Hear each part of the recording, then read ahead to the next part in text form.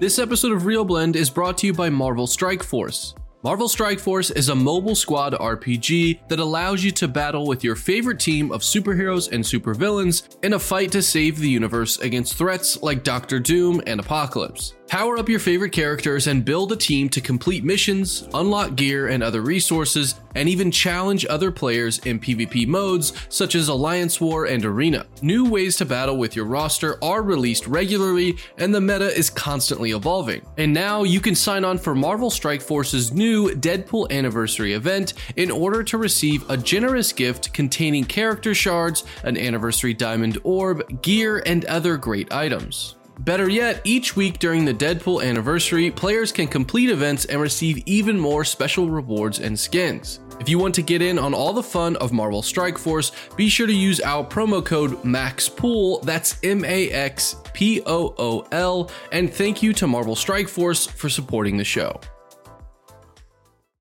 As humans, we're naturally driven by the search for better. But when it comes to hiring, the best way to search for a candidate isn't to search at all. Don't search, match with Indeed. When I was looking to hire someone, it was so slow and overwhelming. I wish I had used Indeed. If you need to hire, you need Indeed. Indeed is your matching and hiring platform with over 350 million global monthly visitors, according to Indeed data, and a matching engine that helps you find quality candidates fast. Ditch the busy work. Use Indeed for scheduling, screening, and messaging so you can connect with candidates faster. And Indeed doesn't just help you hire faster. 93% of employers agree Indeed delivers the highest quality matches compared to other job sites, according to a recent Indeed survey. And listeners of this show will get a $75 sponsored job credit to get your jobs more visibility at Indeed.com/podcast. That's Indeed.com/podcast. Terms and conditions apply.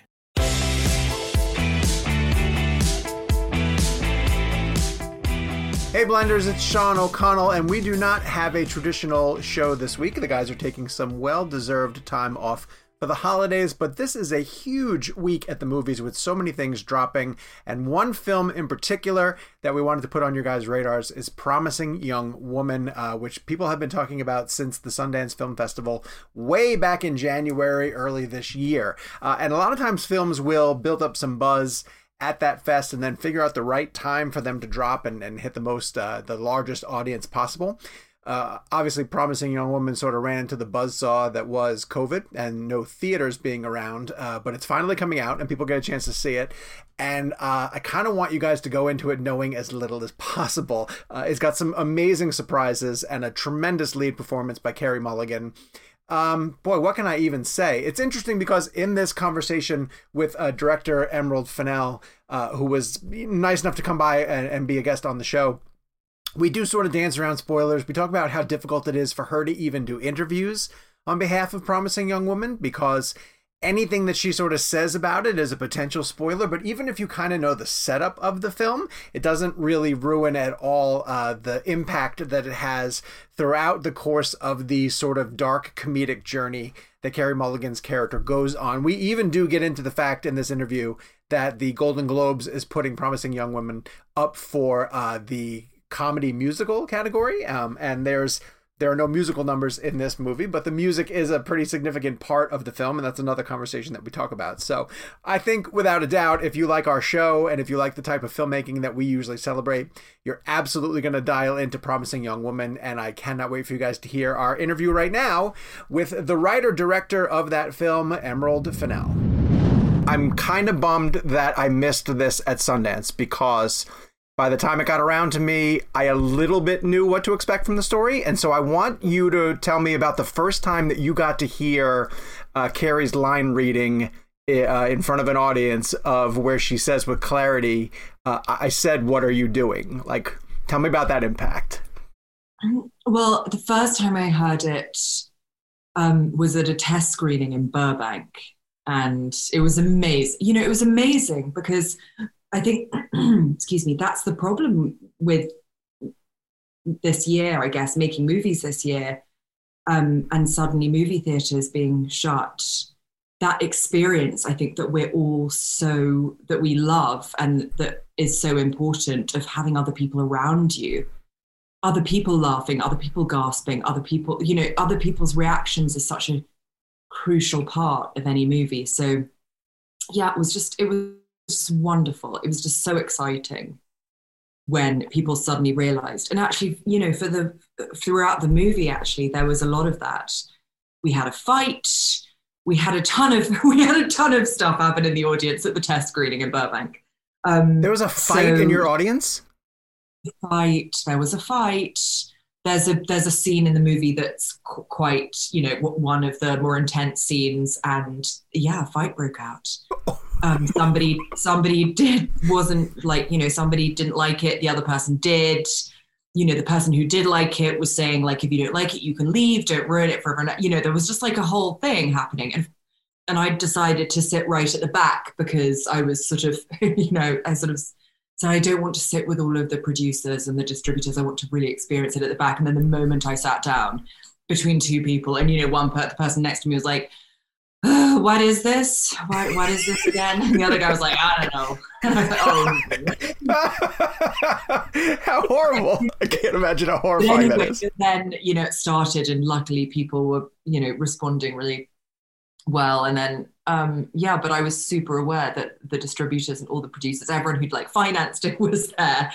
And I thought, oh, this isn't great to have people scream at each other over your movie, but you know, I guess it's good to have a reaction. It is, absolutely. I also find it's fascinating, too, because you talk about reactions.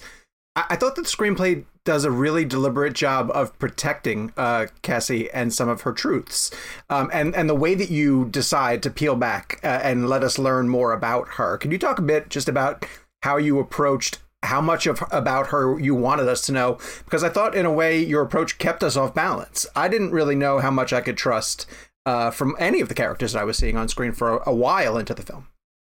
Yeah, well, I think for me, you know, a really good thriller plot is it's as much as what you leave out and as what you put in. And I think that certainly that's the wonder of movies, is you've got a finite amount of time. Right. And you know what you can put in, you know what you can leave out. And yes, for me, certainly writing it was very purposeful that we weren't entirely sure what the motivations are, what has, you know, all of the thing we learn in every scene. You sort of learn something new.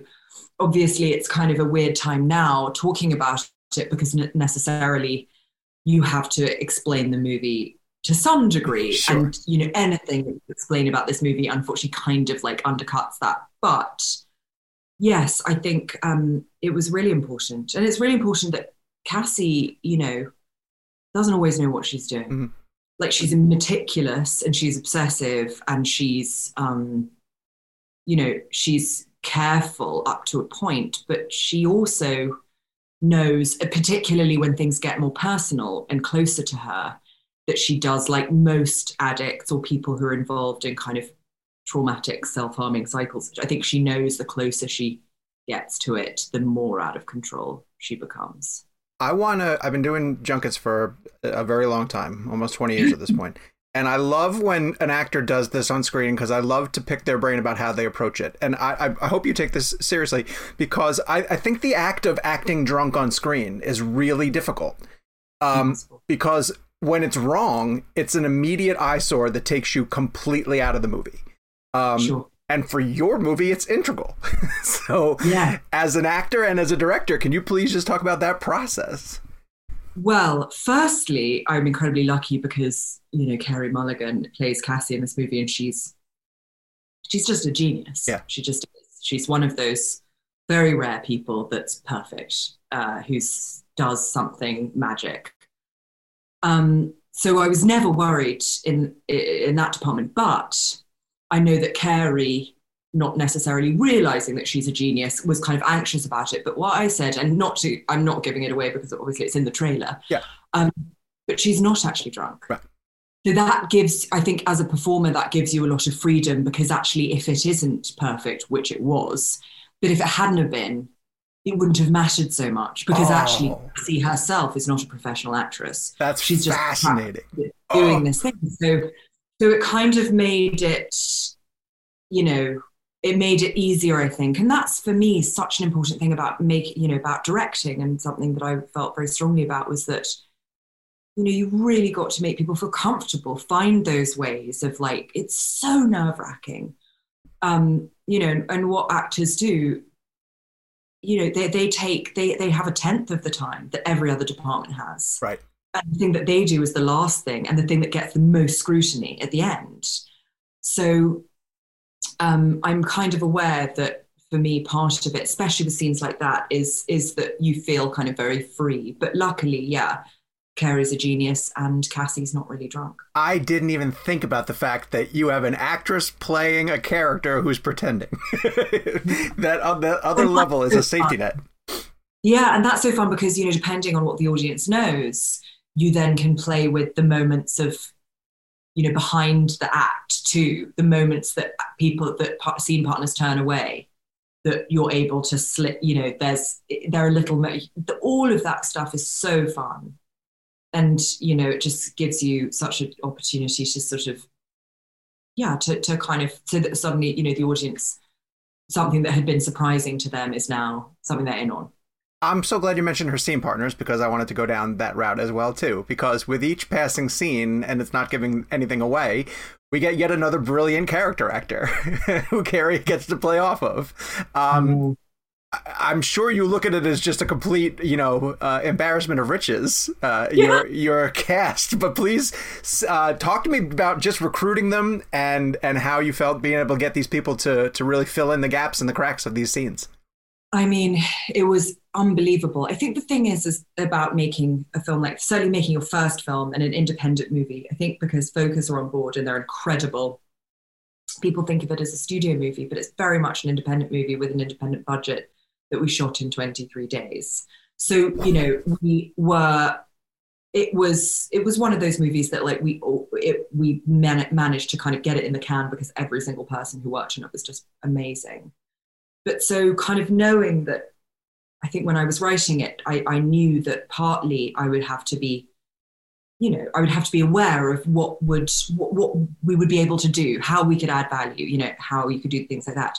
And I think what I love about road movies, what I love about, any kind of almost Western where people are kind of on a journey and they meet people along the way, or an allegory, all of those sorts of things, is you can ask someone that you never think in a million years would to come in for a day. And because we shot in Los Angeles, for lots of reasons, actually, we shot Los Angeles just as a generic, just any American city, but we shot there partly because we had such short prep time that and we were there already, and I was very pregnant, so I think everyone was worried about flying me anywhere. Rightly. And so we were there, and so it was a different situation because then you say, look, it's next door, we'll pick you up, and you get to act with Carey, one of the greats, and and so you hope that the parts are tantalizing enough that people want to do it, and Carey's so good, and yeah, it was unbelievable because we had a dream list, and everyone on it is in the movie, really. Did you write with people in mind? No, I didn't. I'm not very good at that. I think sometimes it can be a bit inhibiting, but I definitely knew that I wanted the people that Cassie encounters to be people that we really trust and really like and really respect and have crushes on and feel familiar with, because this is a movie about good people doing really bad things. Right. And so you need to stretch the audience's allegiances. You need to kind of start everyone off at a place of sort of comfort and complicity. So really, to do that, you want the guys in this movie to be crushable and funny and, nice seeming. Right. 23 days is ridiculous. I can't believe that's I can't believe that's a reality.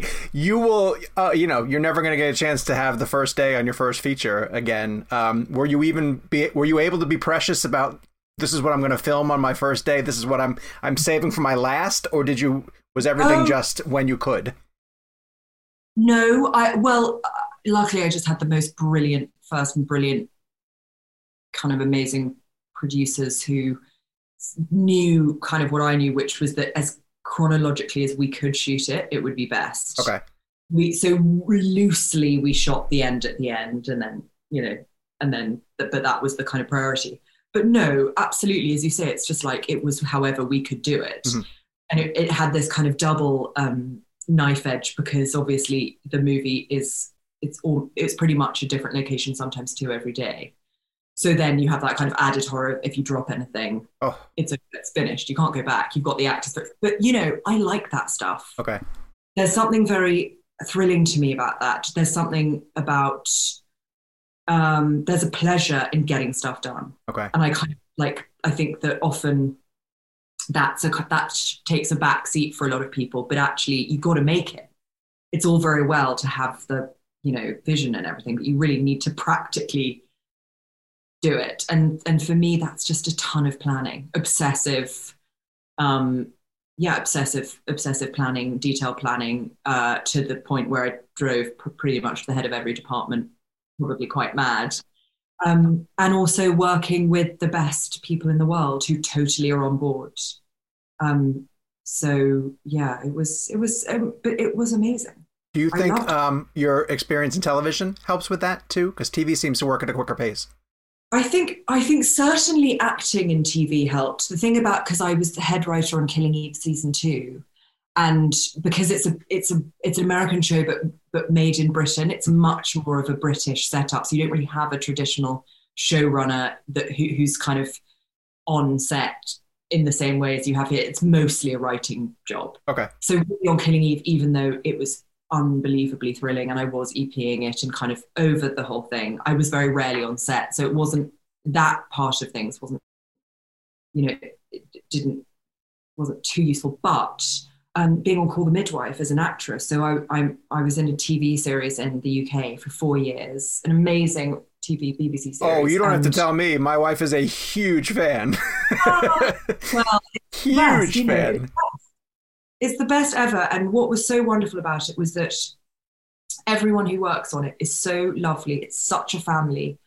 And so, but what you get is you get a different director, a different DP every block. And so, and all of them are amazing, but because you've got the same crew, because you've got the same cast mostly, you kind of start to see what works, what doesn't work so well, what saves time, what loses time. You know, if you're paying attention, that is like the biggest learning, because on-set experience is really difficult to get. Right.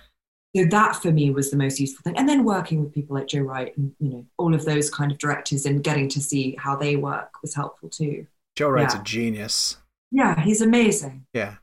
He's and the way that he works was so inspiring, because I mean, it wasn't something, sadly, we were able to do on this movie because we just didn't have time. But like, you know, a really intense rehearsal process where everyone gets to know each other very well. Like, I'm barely in his movies. I have like a couple of lines, but he makes sure everyone is kind of, his eye for detail is very, very particular. And that's wonderful to watch, because there's a way of, you know, it's good to see that people can do that without being megalomaniacal. Right. Or, you know, I mean, I think I probably occasionally did veer into the megalomaniac, because again, it's that sort of there's a sort of head girl, head mistressy sort of thing that, you know, part of your job inevitably is chipping everyone along. Yeah. And ticking them off, mostly Carrie when they're giggling too much at Jennifer Coolidge's brilliant jokes.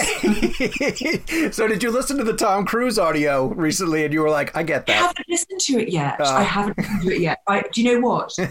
I obviously, I mean, totally agree with the root of it, which is that people should be so responsible at work. Yeah. But I haven't listened to it because I'm terrified of being shouted at.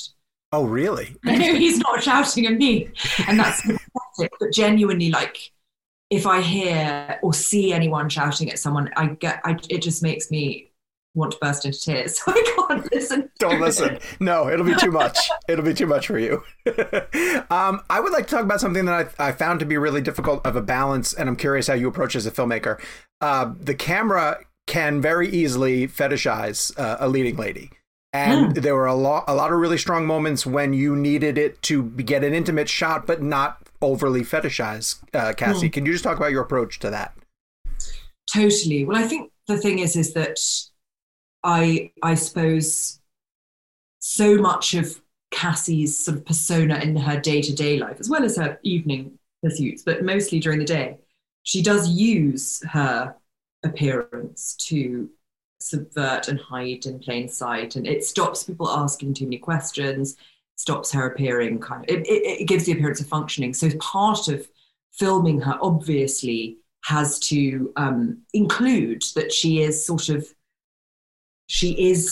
beautiful, and she does dress in a sort of hyper feminine way to weirdly to kind of hide. So it is sort of so you're kind of necessarily having to film that. But when it came to anything intimate, or there's a scene where there are a couple of scenes where you have to see her knickers, panties, as they say in America, which truly I believe to be one of the perviest words ever. I know it's not pervy in America, but somehow there's no way to use it in conversation casually without it just sounding you're a creep. Especially with an English accent, you definitely sound like a pervert. But so there are a couple of things you see her knickers, her underwear, and so it was just it's everything that you expect. It's like keeping far away.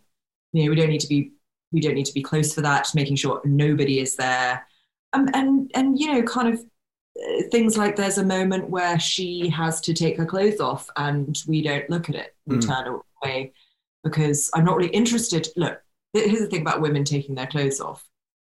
It's lovely to watch women take their clothes off because women are lovely, and that's fine.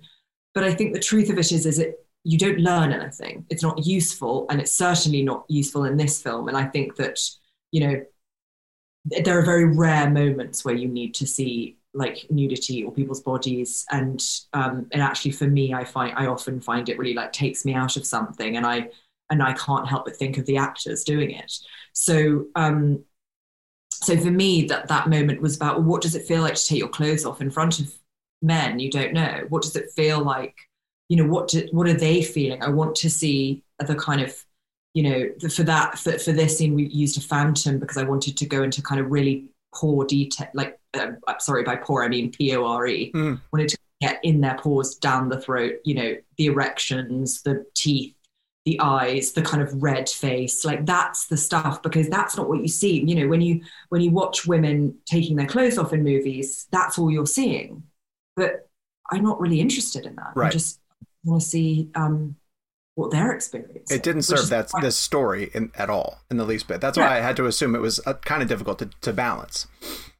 Yeah. Well, and I think actually, what's good in this film is I hope, or one of the things that was important to me at least, is you very rarely see anything of any, it's difficult to describe without it being in a spoilery way, but things happen, a lot of things happen, but I don't think it's necessary at all to see, particularly, there are some things I just definitely don't want to see. And there was an incident in the movie that I definitely didn't.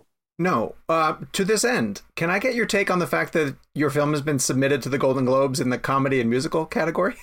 Yeah, well, it's kind of really interesting one. People keep asking me about it, but, I don't have an answer because I have always described Promising a Woman to people as a dark comedy. Oh, really? Okay. It's as much a dark comedy to me as it is a thriller, as it is a kind of meditation on trauma, I suppose whatever slightly more grandiose term you use it. I think it's really interesting because obviously this has been a conversation that maybe I wasn't expecting, and so I've been thinking about it a lot. And I think that we still think of comedy, the word comedy, we still have this idea that it's glib or light, sure, or maybe that comedy can't. But for me, the only way I've ever been able to communicate the things that I find really difficult and troubling is with humor. Mm-hmm.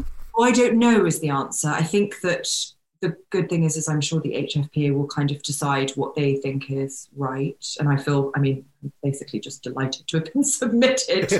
I don't know. I really don't know. I really do think it is at least in a big part a comedy. I think anything that keeps the film in the conversation as we go through, the grind of the awards season is good for you. Yes, but I also think that when we watch it with an audience, the predominant response is laughter. Okay. One of the most, that for me, the gears of this is it's, if it's tension and release, it's always the tension of the drama and then the release of the comedy. Right. So they're kind of equal to me. Right.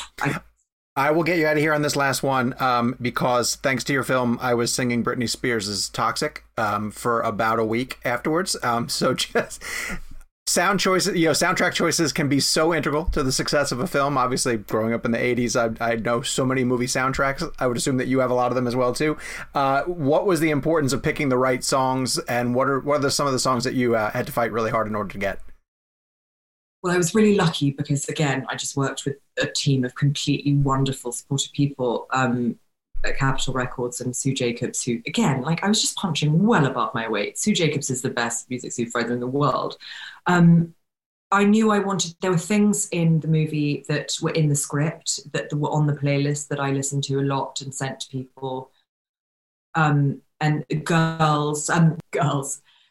Boys, rather, by Charlie XCX.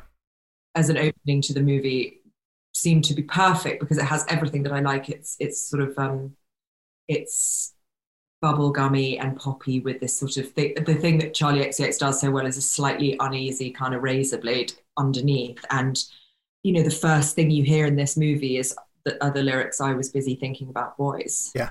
Naturally, that's what the movie is. I was busy thinking about boys. And it's the same with It's Raining Men.